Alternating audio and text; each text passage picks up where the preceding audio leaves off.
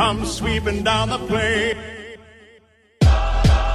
Yeah, put them in the hot seat. Better grab your popcorn and get comfy while they talking. The greatest show ever, got the greatest host ever.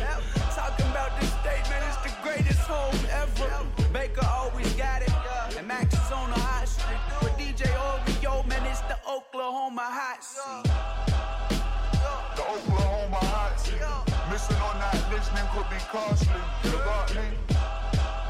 Yeah, the Oklahoma hot seat. Better tell your friends to go and watch it.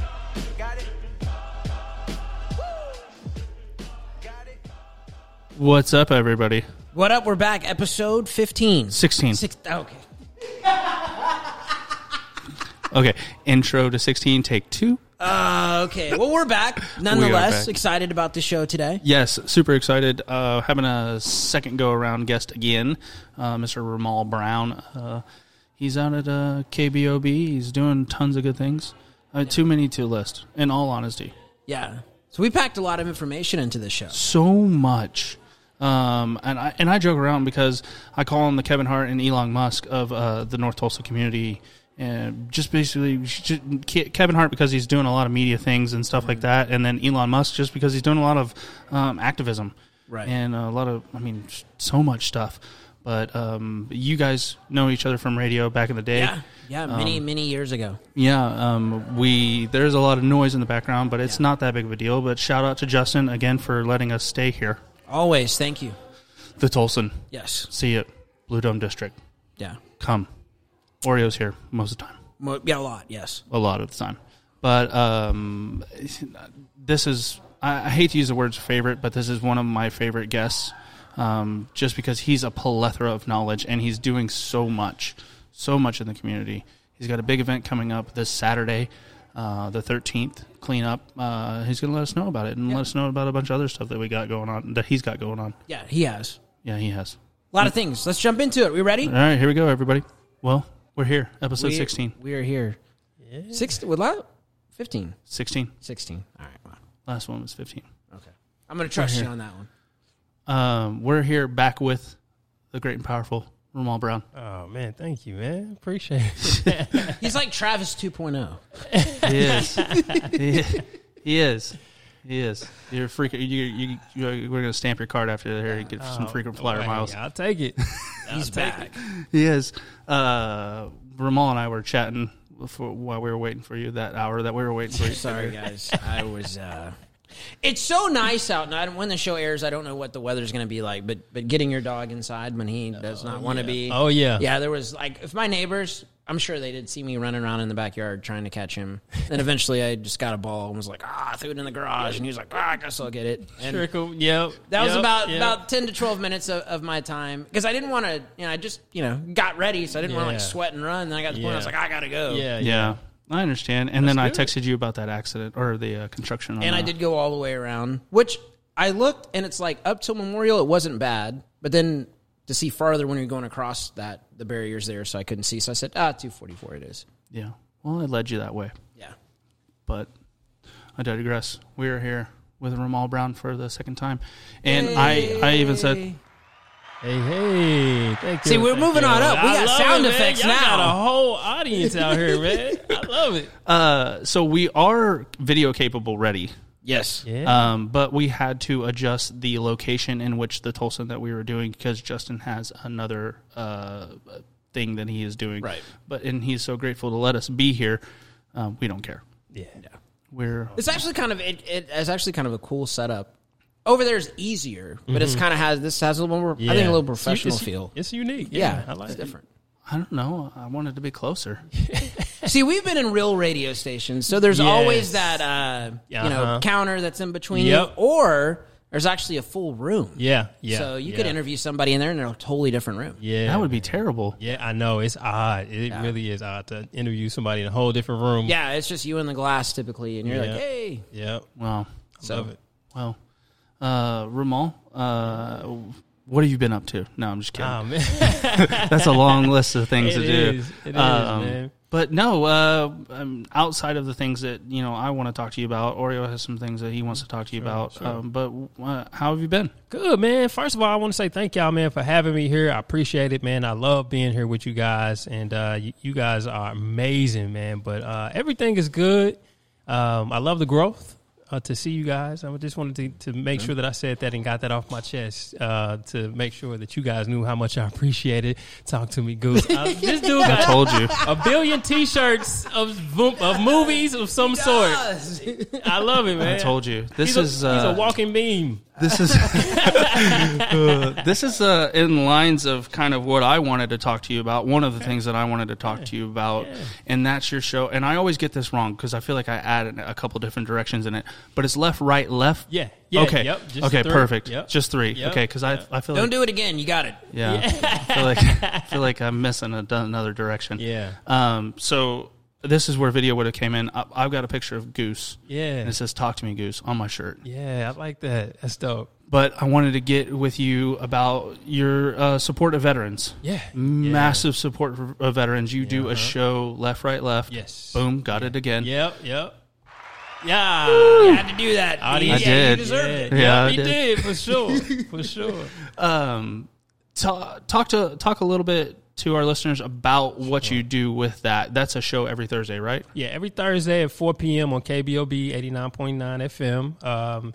And so the name of the show is Left, Right, Left, as we discussed earlier. And for those that don't know, I'm a veteran as well. I served in the Army and served in Iraq for close to about 7 to 8 months.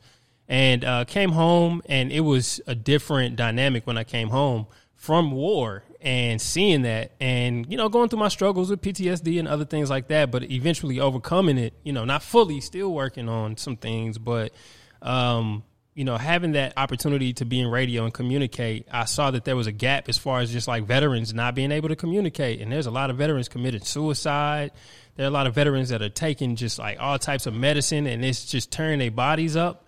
And so I was like, man, we got to find a way to communicate and get all the information, just another medium, another avenue of getting the word out. Like there are plenty of people that are already doing the work on boots on ground and just trying to help going door to door. But I just wanted to be of assistance in, helping that form of, getting the word out and giving the opportunity for people to tell their stories. Like radio is therapy for a lot of people. So right. we just open up that door just to talk about, different people's issues and how we can support people. So, yeah. Yeah.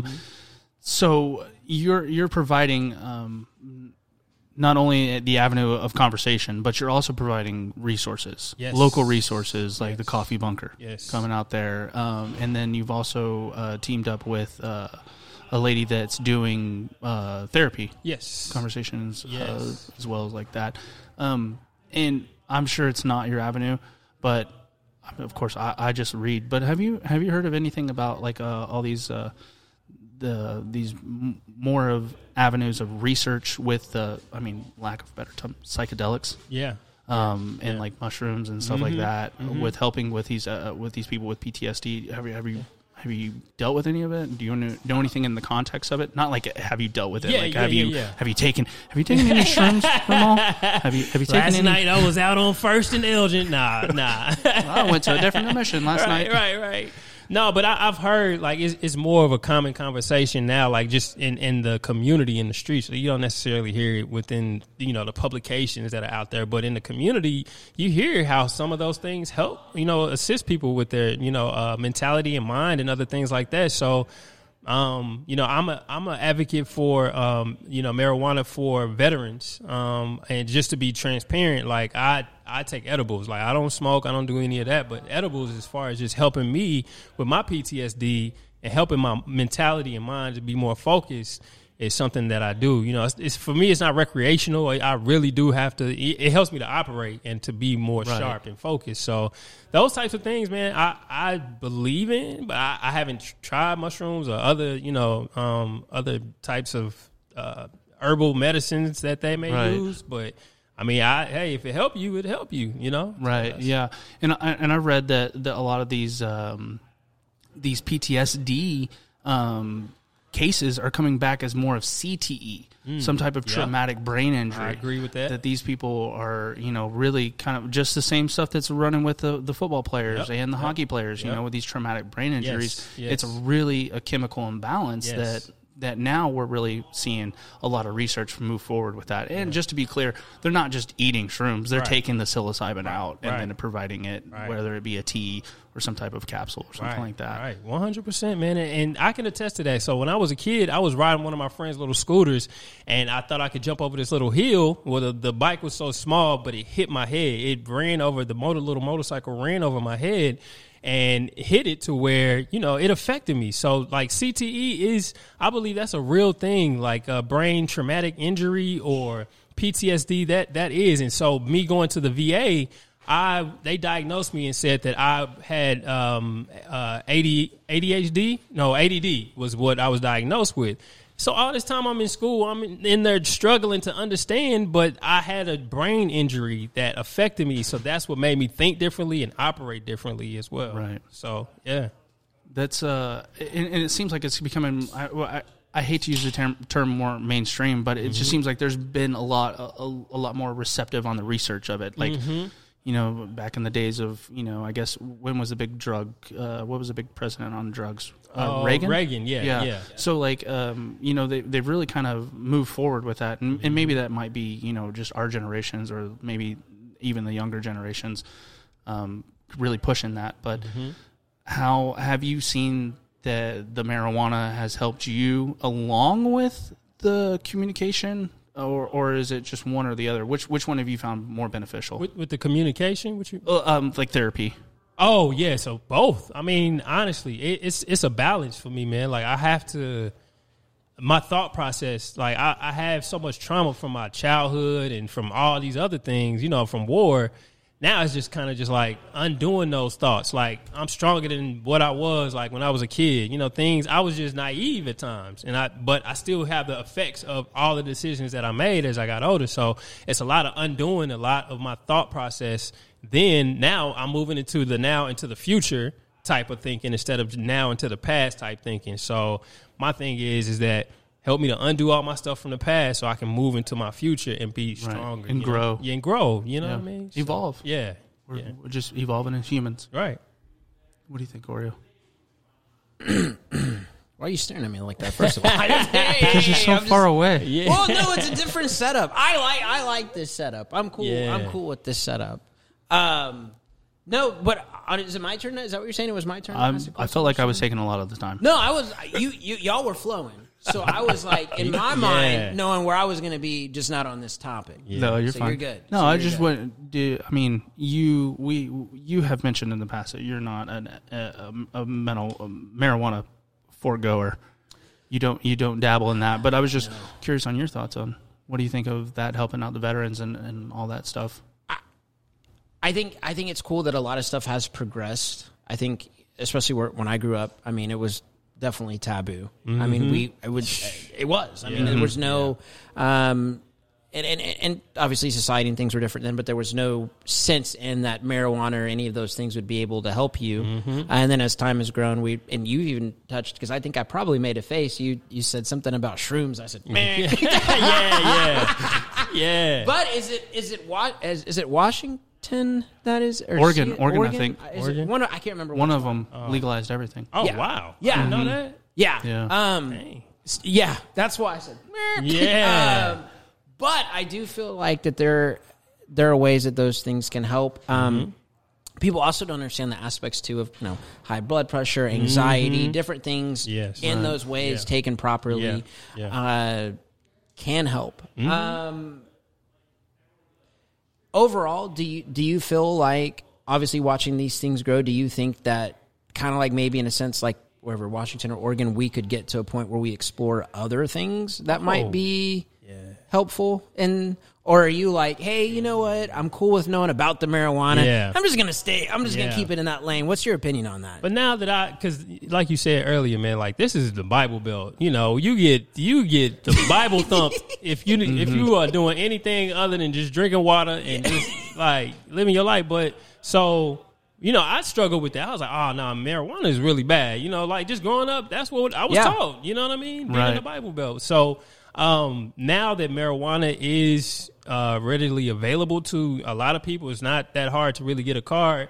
I think that a lot more of our elders are secretly, going to these dispensaries and like seeing that it really does. It's not so bad. You know what I mean? And now I think the conversation of what else is out there is on people's minds to be like, okay, well, if marijuana in the Bible Belt can thrive like this, then what are the other things that can? So I think there's going to be opening for more. I saw some craziness that people were talking about acid. Like LSD is actually helping these people. And I was like, I don't know how that would make sense. Yeah, I don't know how you can see a purple dragon. But our brains right now True. are kind of programmed. And I feel like we get to a point where, kind of like you said, we're kind of from the same era. Yeah, So, like I said, growing up, all that stuff was taboo. And then now we look at like, well, I mean, maybe this could help in these doses and these things or this stuff or whatever. Yeah. I'm not a marijuana user. Yeah. But I do believe that there are ways that it can actually help people more than it can harm due to, the ways that you use it, just like drinking. And me and you have talked about this, our sobriety and things like that. A lot of people don't correlate. And a lot of times, I'm big about studying people's behaviors and things like that because that's how I was able to overcome a lot of things. Yeah. Understanding that people, forget, like, alcohol is a downer. Yeah. I mean, it really is. That's true. And a lot of times when people are going through things and different stuff, alcohol becomes their medication and stuff that they can seek out. So do you see that, obviously, getting people with, like, veterans and things that you do and going, hey, let's try these treatments, therapy, different stuff like that? Is alcohol pretty prevalent, like getting people out of that mode? Yeah, absolutely. They at a lot of the VFWs, they have bars. You know what I'm saying? So it's kind of just like they cater to that in a way, which I'm not knocking. That's just, right. That was set before I was even here. So, but yeah, I believe that. But, at the same time, that's a place where people can socialize, and come to a place where you can get assistance. So I kind of understand the strategy in a way, you know what I mean, to get help.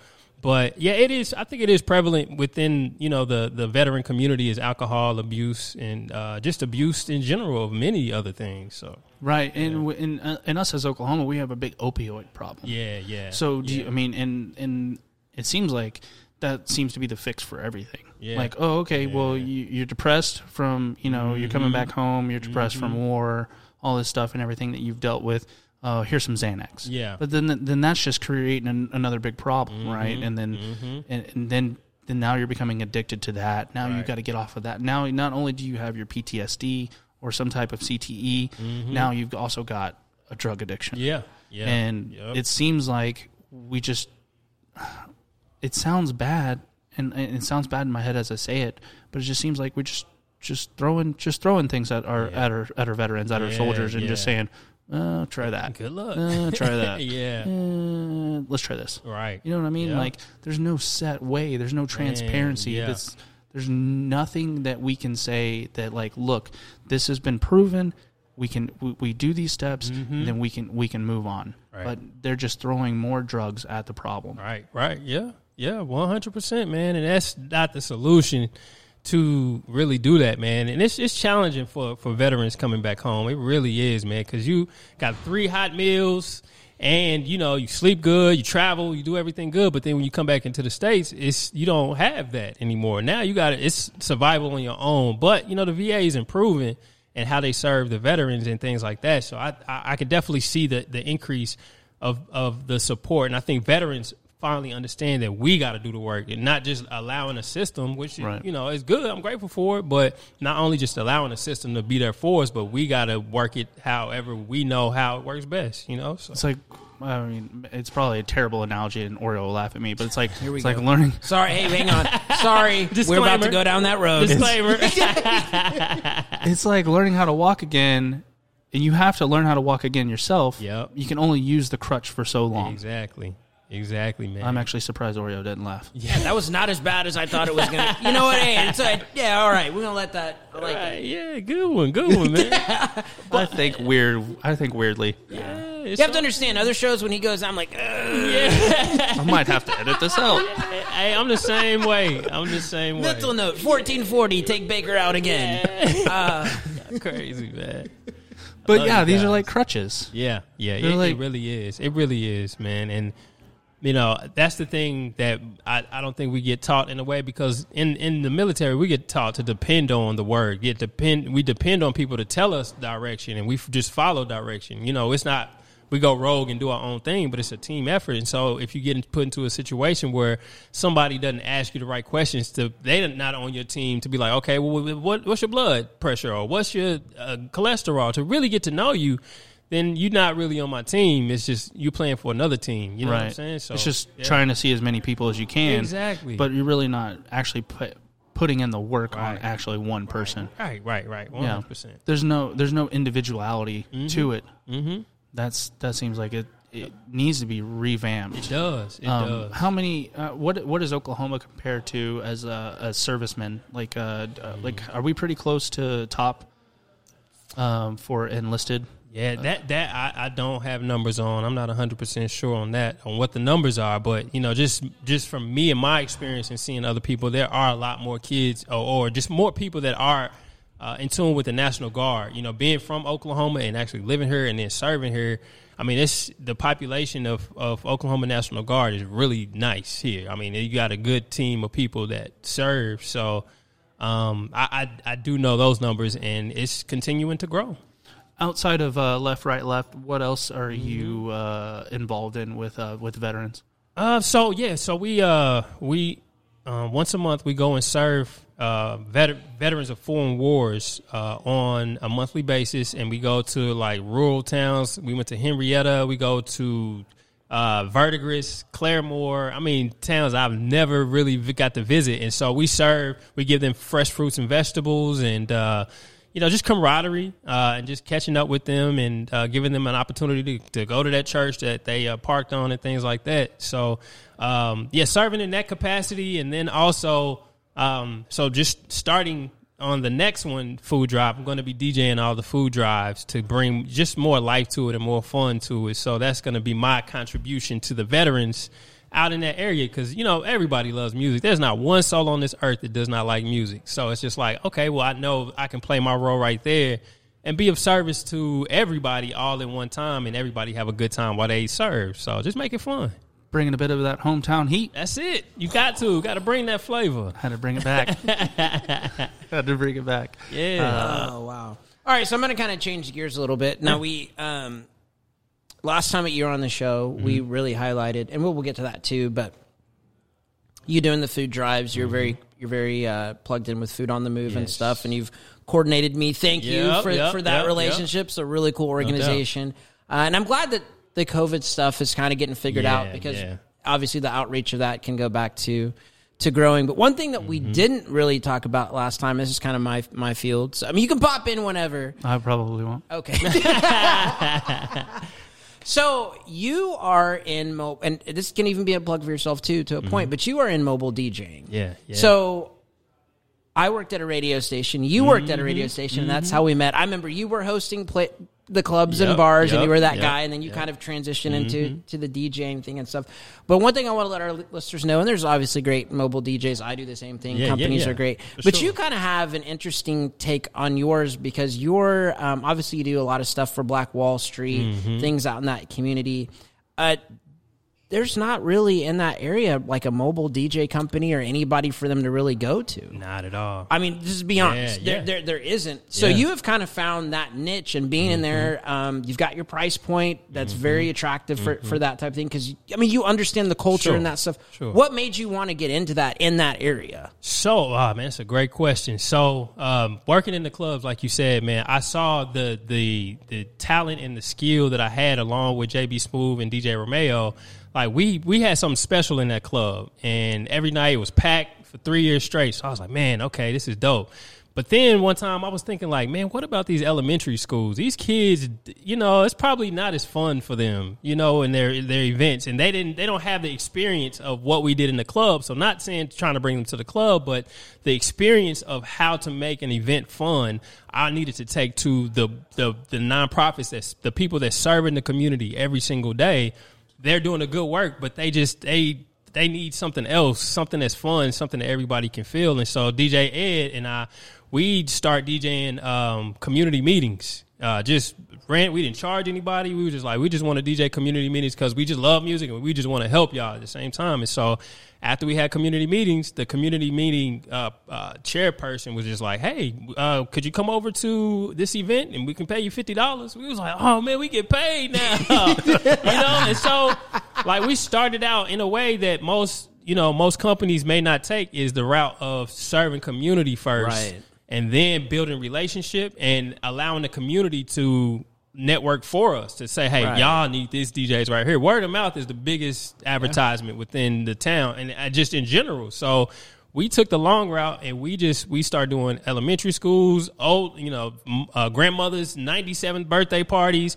But it was marketing for us in a way to where we made it so fun at grandma's birthday party that now you want us to come to your wedding and we're not going to charge you an arm and a leg because we know you ain't got that much. You know what I'm saying? Not saying everybody ain't got that much, but we know that it's affordable. You can afford us and you can afford more at your wedding. So it's just like, and if we make your wedding the best event ever, then we'll be invited back to the more family. You're going to have a child. So you're going to invite us to your baby shower, and then you'll be, your birthday. So it's just like we wanted to DJ relationship type partnership. So like every relationship that we built, we find a hole where they don't have the money, but we can go serve. And eventually, this is what I kind of want to share an exclusive with you guys. So we're opening up a DJ school in North Tulsa, and we're going to be teaching people how to DJ and like teaching them the ABCs of DJing, and you get like a package and you can just learn how to DJ with DJ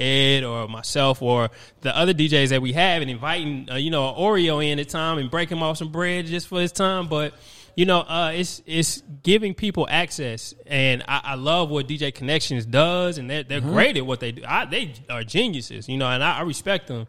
And so we were just, looking for the whole, like where can we support? And so the thing about us as a DJ company, we can DJ in the black community and the white community. And for most DJ companies, they can DJ not only just from white communities. That's not what I'm saying, but it's kind of like you can see the segregation here in some forms. And so they are maybe not as able to DJ in white and black communities. So it's like we can cross those lines to be able to get people to go serve veterans. We can pay you to go serve veterans, and so finding that nonprofit lane to be able to teach and serve at the same time. So that's overall, man, we're trying to build a whole bunch of DJs just to go out and just do the work, and make the nonprofits fun so that they can continue to grow and have fun. Well, that's a skill that you can carry with you for the rest of your life. Yeah. And then just even the understanding of music, right? I mean, there's so many different genres. I mean, we talked last time about how, you love jazz. Yeah. I mean, we talked about all the kinds of different genres that you can do.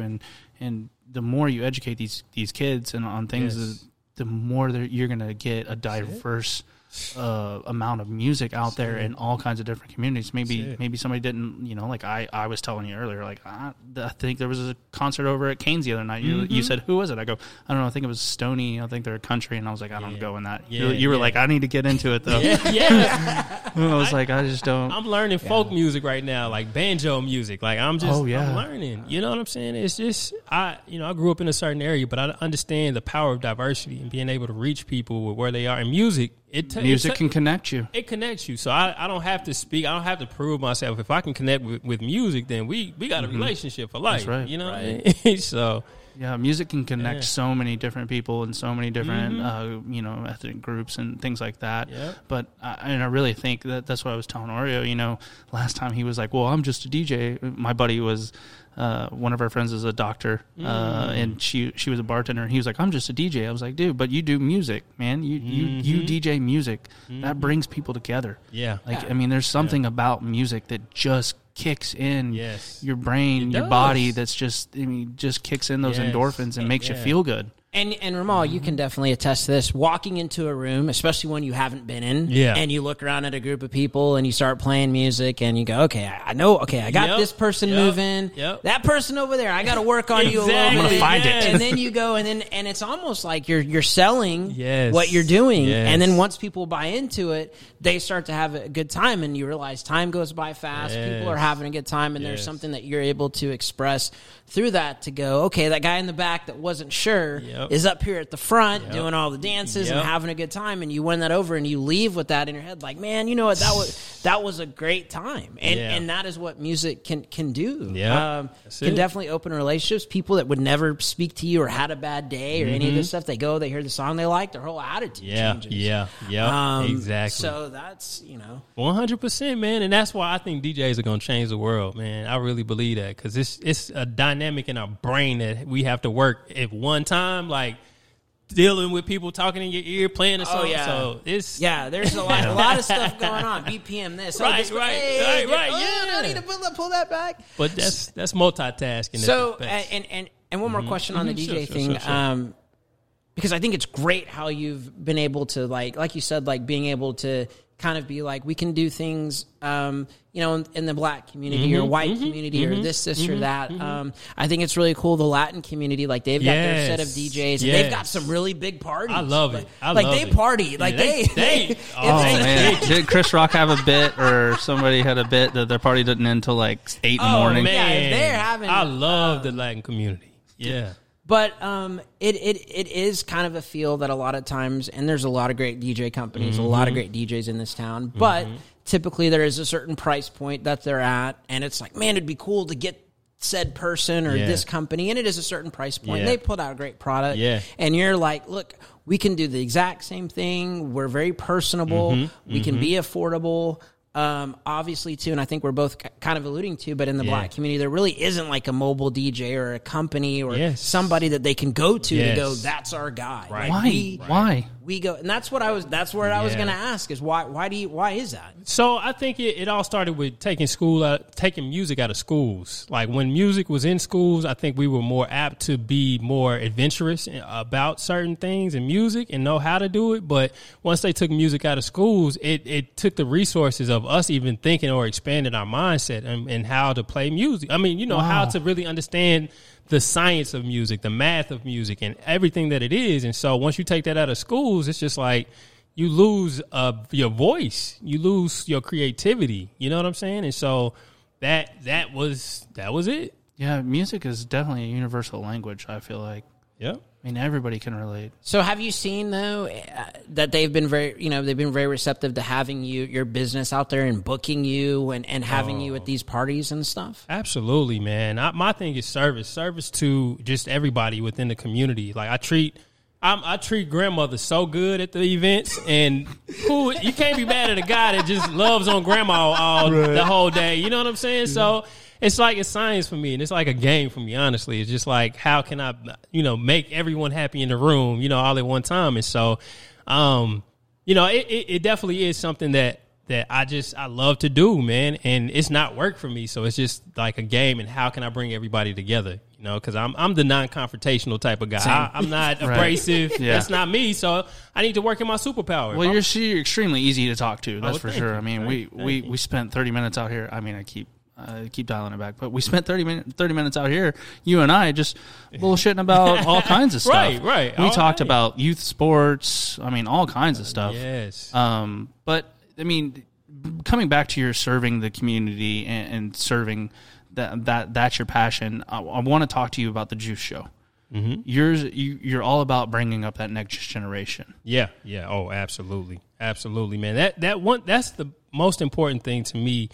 Is the youth show. So me being in radio, I was young, I was naive, making dumb decisions, and I got fired from the radio station that I worked at because one gentleman that was in my life, his name was Brian Robinson, and he was a coach to me when I was young, and he was like, "Hey, Ramal, you don't need to be doing this, slow down on this, and you need to start working more on this." And so I had someone that was there for me to support me, but he ended up leaving and working for Tom Joyner. So after he went to go work for Tom Joyner, I didn't have my coach anymore. The management that moved in place didn't really have that same vision. And so, I just started making dumb decisions, and then eventually I got fired. But so moving into that, I found that this is one quote that changed my life. They was like, be the person that you needed when you were younger. And so I was like, man, that hit me. So I was like, okay, well, I love radio. And Bobby Eaton he created the Juice Radio Show. And so he had a lane for me to basically coach youth in a media and broadcasting. So I was like, this is a no-brainer. Like, right. So from that, we just built up. We now we're on our 5th year. We've taught kids from high school, and they've gone off to college. And also, we've traveled to Atlanta to show them what media outlets are like in different cities. We plan on going to New York post-COVID and going to the Breakfast Club, eventually we're going to go to Joe Rogan, and we're going to go visit him, and just all the different podcasts that are very popular. We're going to go to those places and their studios and be able to see it, And so my thing is to be able to coach them, to help them. Can't help them at home. I keep boundaries. I'm not all in your home business, but when it comes to the studio, like we work, you know what I mean? And we talk, you got to work it. So my thing is that I am now who I needed to be when I was younger to those youth. And past, when I go on to glory, when I die, you know what I'm saying? Them kids are going to they're going to know how to run a station. And I can die happy, just be like, this is my dream and my goal to see kids do that in their lane. And, just with my family, to be able to still be home with my wife and kids, and they be happy too. So it's a great thing, the Juice Radio show with these youth, man. So I enjoy it. How influential was Mr. Eaton on you developing all your creativity? Because I even told you this, and I've said this to Oreo in front of a couple of other guests that we've had, but Ramal is like Kevin Hart and Elon Musk all wrapped into one. He's just out there just doing good things for everybody. But how influential has Mr. Eaton been on you? Yes. On your creativity and just your passion and drive? So for those that don't know, Bobby Eaton he played bass with Natalie Cole, Ike and Tina Turner. So he's already done the things that I want to do. You know what I mean? So he is my futuristic type of person. Like, he's my future. Like, he tells me, hey, Ramal, don't do this. Don't get excited. Calm down. All these other things in different areas. So he's coaching me for my future, a big, bright future, because he's already had experienced it, but he is abrasive. He'll come and tell you, he'll shoot you straight. And I like being around those type of people that shoot you straight. You're like, man, just tell me what it is, And so with that, I mean, he's molded me. He's sharpened me to where it's like, this is what you do. And he keeps telling me, man, you're going to be great. You're going to be big. So having him in my life is what I prayed for, what I needed in my life as far as just a coach to help me to get to that next level. I believe in having hundreds of coaches around me, man. Yeah, you were saying last time, like, your dad was a coach, and that's where you've drawn things from, and you're I don't know the word. Yeah. I'm trying to figure it out, but like how you wanted to be a coach yourself, so you're consistently still getting coached. Yes, I mean everybody still needs to be getting coached. Man. My wife is coaching me constantly. Yeah, absolutely. Just tearing apart the show. She gives us good feedback. She does. Oh man, so she's the abrasive one. She'll tell you like it is, huh? Oh yeah, that's good though. My wife is the same way, man. Like, my wife will tell it like it is, and no sugar on it at all, and it's like, oh dang, I need to do better in this area. Yeah, you talk to all these people and they have these great messages, but you never apply them in your own life. Yeah. I was 100%. Like, I need to be. But I think it's valuable, man. If you have a coach to tell you what you need for your car, if you need that, and you need a coach, a doctor to tell you what's up with your body, why not have a coach in every area of your life to where you are not doing it alone? And I think that's been my success. Like, I'm patient enough to bring along people and put them on my ship to be able to sell great. You know what I'm saying? And I don't think we shouldn't say go out and find a coach. It's not something that you have to pay for. Sure, it could be a friend. Yeah. It could 100%. It could be a neighbor. It could be a coworker that is obviously doing something better than you. I mean, there's several people at the dealership that do things way better than I do. Yeah. And I look up to them. Yeah. But I mean, these don't have to be. Not like you have to go out and find a life coach. You just find somebody that you want to idolize. Yep. Not necessarily a celebrity or anything, but there are a lot of celebrities out there that do some good things. But maybe it might be, a local activist. Yep. It might be, your neighbor. It might be somebody in your church group. Somebody, but find somebody that's doing something that you want to model yourself after. Right. And I look up to Oreo, man. I got to give him props. Like, that's the first time somebody said that. Wow. I look up, man. I look up to Oreo though, man. Like, he was in a different genre, like at 106.9 pop music, and so like that's a different type of vibe, and it takes a special type of person to still to this day deal with people in that genre, you know, and being out in the clubs and doing what you do, like, man, I admire the way that he works and to work his crowd. You know what I mean? So it's just like, that's why I kind of got closer to Oreo. I was like, man, damn, I need to learn something. You know what I mean? Appreciate it, man. Yeah. So it's like, he's a legend in my book to where we grew up at the same time in radio, and we all had our bumps and lumps and everything. But just to see him now, like, you know, to change his life around and to still be in that environment, like, I know that's testing every day, but he's getting stronger, you know, over time. And it's just like, I respect that for going back into the fight and not just running away from it and just cowering away and doing something totally different. You like, nah, I'm gonna stand up. No, I will say this. I mean, I've known Oreo for a long time, and he has grown and evolved as a human being. Yeah. And, I mean, and it is really amazing to see. I mean, because there was some dumb shit that we used to do. Yeah, man. I'm glad we didn't have Facebook and TikTok and all that back in the day, man. I would have been in trouble. You know, and we're in the same DJ culture. Yeah.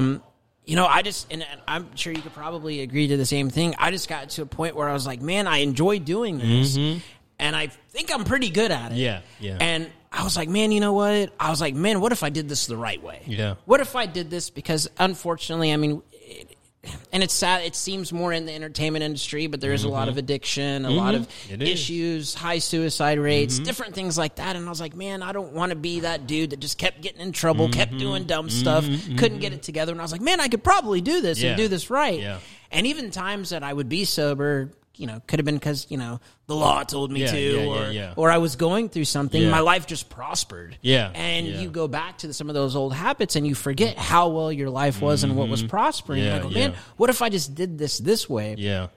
And at first, it was rough, I'm sure, for you at the beginning. You're like, man, and if anything, life will throw you the most curveballs right when you're starting. Like, just go back to this, have this fun, do this, whatever. But when you get to a certain point where you're like, man, I can be one of the very few that figure this out and be in this industry and do it. And that's when you see a lot of the most successful people have overcome some of those things. If you follow certain actors, you know, Robert Downey Jr., there's other athletes, all kinds of people that have overcome stuff. And a question people always ask me, and I mean, I'm sure you'll have the same answer. Do you ever in your mind, like how you, because you've grown a lot. Like I said, I remember you at Barcode. Boy, I was wild back then, bro. I was wild. We'd be in the elevator just hungover. You going to KGM? Yeah, I'm going to K-Hits. Yeah. You don't miss that at all, do you? Yeah. Nah, I don't, man. Like, that's, I'm glad for the experience. I'm glad that I went through everything because it made me stronger and smarter. But yeah, I don't miss the club. Like, that's just not my style. That's not my lane. And now I just found my purpose. It's serving nonprofits that just, you know. So it's like, I don't really miss it. Of course, like, in the beginning, I was like, man, that 105, like, that's all I knew. That's all I knew. So I was like, man, I got to get back up there. But then I had some time to sit and think and like rethink what I was doing. It's like, oh, well, I can do this and find my own lane in Tulsa. So there have been times, but now it's like, nah, I'm on to the future of what is ahead of me now. So yeah, no more things holding you back. Nah. And a lot of the times it's ourselves holding ourselves back. You know, I mean, it's saying, well, I mean, I know what that path's like. I already know what that one is like. But if I'm trying to go forward, I might not know what this path is like. Right. And that's scary. Yeah, it is. It is very scary. And then you don't want to be vulnerable. You don't. I mean, to me, men don't like to be ridiculed.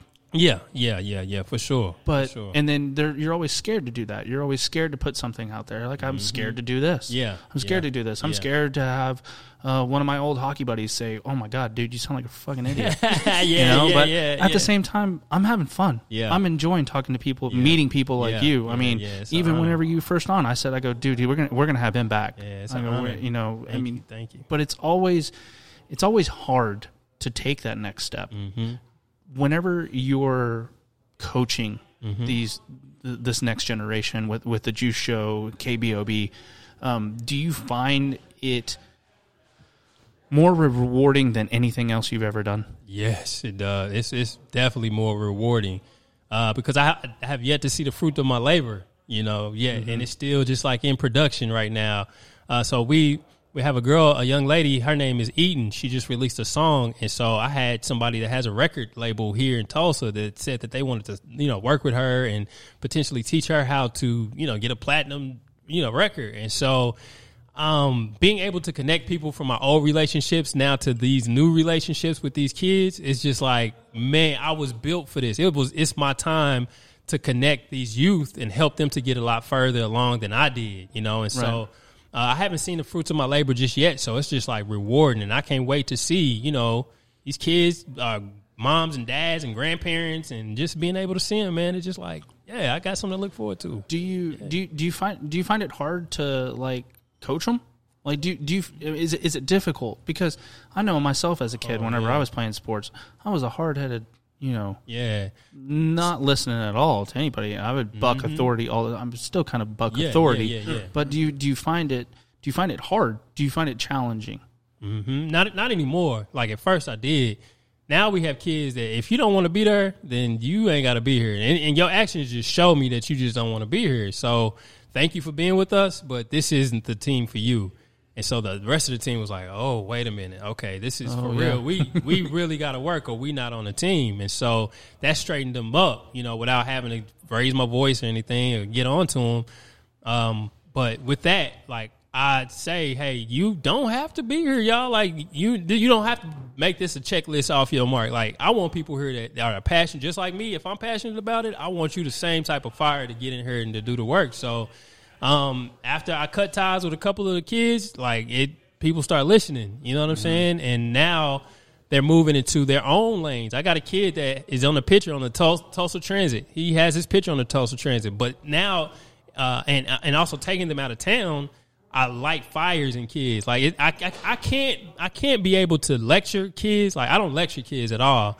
But what we do is we go and visit places and we go and see, so that way you can fully understand what I've been trying to tell you and show you instead of lecturing you. So, and I get a free trip on the same thing. So it's like, it's not, you could just have to teach a different way. You know what I'm saying? You can't just teach one way. You have to be able to teach multiple ways. Everybody learns a little differently. Yeah. Transitioning from the kids, Not Forgotten Children. Yes. Oh, yes. This is my organization right here. My heart. Yes. This is my heart. I wanted to talk to you about that because you're doing multiple things. You just purchased 8 lots. Purchased 8 lots in North Tulsa. And we got a building there. So what we're going to do with the 8 lots, we're going to build, a community center for children who are, and families, and houses on these lots for people that have children who are disabled or, you know, special needs. And so if you're struggling, you can't make rent, you have some other areas, we're going to get you this house. You're going to have people to come and support you and to help you, to ask you the questions to get you to that point, because a lot of them are single parents or, you know, they challenge in that area. And then also on this land, we're going to build tiny houses for veterans. And so the tiny houses, the homeless veterans, they can come and stay in the tiny house. We're going to have all new furniture, new TVs, and you're going to have a shower in your tiny house. And we're going to get you to be able to transition from that tiny house into an apartment. You could take all of that furniture that's in your tiny house, take it with you to be able to put it in your new apartment. And so we're going to be able to effectively help veterans get on their feet. And so in that program, it's a dual program to where we're able to help veterans, but everybody has special needs on that campus. You know what I'm saying? So the more that we can help people with those special needs and find different innovative ways to you know, help you, man, it's just a win-win. And we could take that same idea into any town to help, you know, children with disabilities and make sure that they aren't being abused in any way. So, that's the idea. That's the plan. When you start when you suspect to break ground on this stuff, you're doing a co-op farm too as well. Yeah. You already did that. You purchased that. We purchased a lot to get the. That was a while ago, though. Yes, that was last year that we started. We purchased that land, and so we've applied for a grant to teach children about horticulture and also families how to grow food indoors, and so how to do the hydroponics. Yeah, you have a friend that has a business that teaches people how to grow food with hydroponics and stuff like that. Yes. And so what is that? What is that? Shout out to him. What's his? Hydro Aqua 918. Yeah, that's it. Yep, Hydro Aqua 918. Chris Walker, Boogie. He's a B-boy. And so he grows fruits and vegetables. When the snowstorm hit, he was fully growing like all types of leafy greens and just food in general. And so we understand that Oklahoma weather sucks. Like, it's horrible. Yeah, you just don't know what's going to happen. And it's horrible to grow food here. And I know a lot of these farmers are hurting because you got a whole crop out there, and now it's just like a snowstorm just hit out of nowhere. So we were just like, well, we got to be able to get ahead of the game and to be able to make sure that we got food if, a disaster hit, pandemic hit. At least we can get food to at least some lettuce to the babies. You know what I'm saying? Like, at least that. Yeah. You can survive. You can survive. So that's our thing in partnering. I'm on his board for the organization to help him in that area and to kind of guide on how we can do some things in other towns. I wish I had a green thumb. Yeah. I really want You're all over. Yeah. Yeah, I mean, and we just touched 3 things. But see, that's the thing, man. And everybody asks me all the time, how do you do all this stuff? How did your wife... That was my question. Yeah, like... Yeah, the same. It's not just me. It's like a team of people. I just so happen to be the face, and I just take pictures. I'm just there, and I'm just taking pictures and just showing everybody what's going on. But it's not me, like, managing, sitting there, getting the lettuce. It's him doing it, but I just associate myself with people doing the work. Right. And we all rise together. So I'm at the point where I'm like, you're going to be like, and I have a TV show coming out. Stay tuned. Man, in due time. Well, that's the first thing I said to him. I said, when he came up, I walked around the corner. I said, "Hey, Rebel," and I go, "Man, I really appreciate you taking some time out to hang out with us. You must be going 1,000 miles a minute." He's like, "I got a great team." Yeah. So I mean, definitely shout out to your team and all the people that you've helped and everything else. But I'm really interested to see how this Not Forgotten Children goes, as well as your support with the veterans. But I would have you on every day. Oh, man, thank you, man. We'll talk about all kinds of stuff. I mean, we talked about a bunch of stuff outside as well with your New York trip that you went out there. Yeah. New York, man, it's an amazing place. That was my first time to New York. And I don't know how much time, but I'll be brief. But it was just a beautiful time. I'll hang out with you all day. We know. I'll talk to you all day. No, before you get started, he gave me the list of people that were coming on the show, and props to Baker because he stays on top of everything on the podcast. I do minimal, he does all this, but he's lying. He does quite a bit. Well, when your name came up, this excitement. That's what's up, man. And he was like, "Extra time, we could go later. I got these questions." So it's exciting to have you on. Go ahead. No doubt, man. But I was just saying, man, New York, man, it's a beautiful place. I can see the similarities in Tulsa as it's growing and New York. And, I just went there just to get away. I need a breather. So at least every 3 months, I just go to a city and I just walk around the city and just that's my time alone. And I can just do what I want to do, go eat where I want to eat. And so New York was that place in this quarter. And so I just went to go see what it was like during the pandemic, business, people, and just the culture. And so with that, man, it's just like now I come to Tulsa and, with the mentality of trying to just be ahead of the curve of what's happening in these towns. And so it was just a great exposure and a great time just to rest and just get some me time, Right. Yeah, well, you went out there for learning more about the radio industry and stuff like that. And then you even said it seemed like Tulsa was a little bit ahead of what they were trying to adjust to with the podcast and stuff like that. But I wanted to kind of transition into the Fire in Little Africa. Yeah. Fire in Little Africa is a album that is going to be released here within a couple of weeks. They are about to give a big special announcement about Fire in Little Africa. But it's an album that's curated here in Tulsa, talking about Black Wall Street and the 100-year massacre that happened, but also giving a platform for artists that are here in Tulsa just to have a voice. And so they're signed with a major record label. They just signed it on Sunday.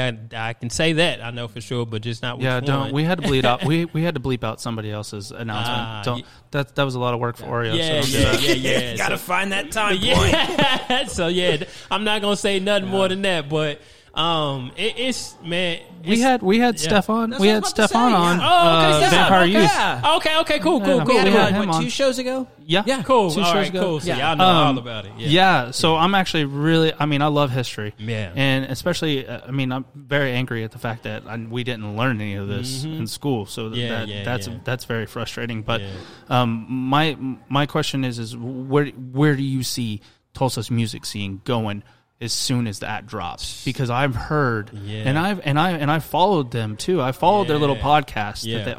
I shouldn't say little. It's a very big podcast. And some of the artists on there are amazing. There was a gentleman that he's also a civil rights activist. Oh man, I can't remember his name. I wanted to look it up because I wanted to have him on the show, but he was just a cappella. And he was, and his verses were amazing. He was walking around. It was black and white.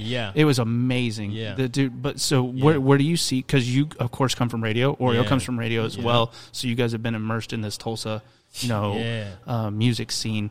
But where do you see that? Do you think that that's going to kick off Tulsa? Because we used to be a big music town. From our history, we were a big music town. And Oreo, I think he can attest to this as well, man. But we've been on the music scene and testing out music on different people and seeing kind of just the overall how people react to music. And with Fire in Little Africa, man, it's gonna change the game for the music scene, the hip hop scene. I know for sure. The other genres are doing very well all around the world. But the hip hop scene here in Tulsa, it's gonna be on another level, and we're gonna see, I think, major record labels like around here a lot, and festivals are going to just pop off with big festivals, I believe, that are going to pop off here. But the music scene, it's hard to catch up with, to keep up with all the new artists that are about to release now. And I love Austin. I respect them all day, but I think it's going to be a little bit of an edge over Austin music and Tennessee music. So. See, I even think Austin's just kind of what they kind of back themselves in the corner into some type of genre. But I feel like Tulsa, you got everything. Especially with Stefan. I mean, I keep saying Stefan, but Vampire Youth. He's all over the map. I mean, he's guitar. I mean, everything. Super talented. Very talented. It's our approach. I think the thing about it is you can have more access to your artists here in Tulsa. Like, you can actually hang out with your artists that you like here in Tulsa to be able to, connect with them. And I think that's what the industry is going to be. How well can the artists connect with their audience at the same time? So, and we grew up here. We family, man. It's like everybody knows everybody here, so I think it's gonna thrive. I'm really excited. I would like to talk to any of those people, just because I love music. I'm all over the map again, like I told you earlier. I mean, the only thing I don't dive into is country. But I mean, I'm all over the map, and I'm really excited to see it, especially with things warming up and really people starting to get out and really getting that face-to-face connection, like we were talking about earlier before the show. It's gonna be. I feel like this is going to be a big summer for Tulsa. It's going to be an amazing summer for Tulsa altogether, man. It's just everything's working together all in this time, man. It's just amazing.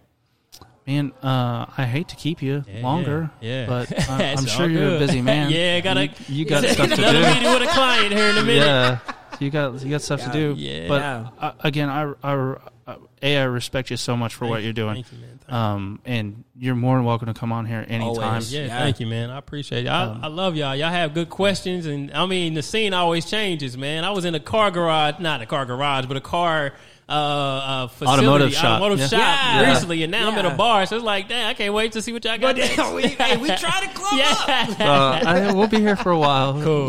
Justin's is kind enough to let us use this at the Tulsa. I like this. I really do. It's nice. Nice. Again, we would have had video today, but it's all good. We'll get there. Maybe third time you're here, we'll probably be there. In due time. Yeah, it'll be fun, man. And again, if there's anything that we can do to help, and anything that you're doing, please let us know. I do want to highlight one thing before you leave. Yes, sir. March 13th, you have cleanup. Yes, March 13th, cleanup at behind Nafees. My youth with the Juice are cleaning up like probably one of the worst and toughest areas of North Tulsa. And, man, we just are going to go on the front line, clean up trash. I'm going to DJ and play music. We're going to be there early in the morning because we know ain't nobody thugging that early in the morning. So we just... well, it's not that up there. Come on now. I see where... it ain't no walk in the park out there either, though. You got to be you got to be tactful out there. You know what I'm saying? But I'm just saying it's the truth. Like, it's the truth. So But we're going to be there now, not to scare anybody, to be like, you ain't got to worry about nothing like that. So, but y'all are welcome. But we're going to be cleaning up behind there, cleaning up trash, and just being the light and positivity to the community to where it's, we're our youth are really serving community, man. And that's my biggest thing is servitude and leadership. I mean, that's a good thing to end on. Mm-hmm. I really appreciate you coming by. Again, I can't express enough how much I appreciate you coming by and spending time with us. Thank you. Well, that's it. We're out, everybody. Thanks.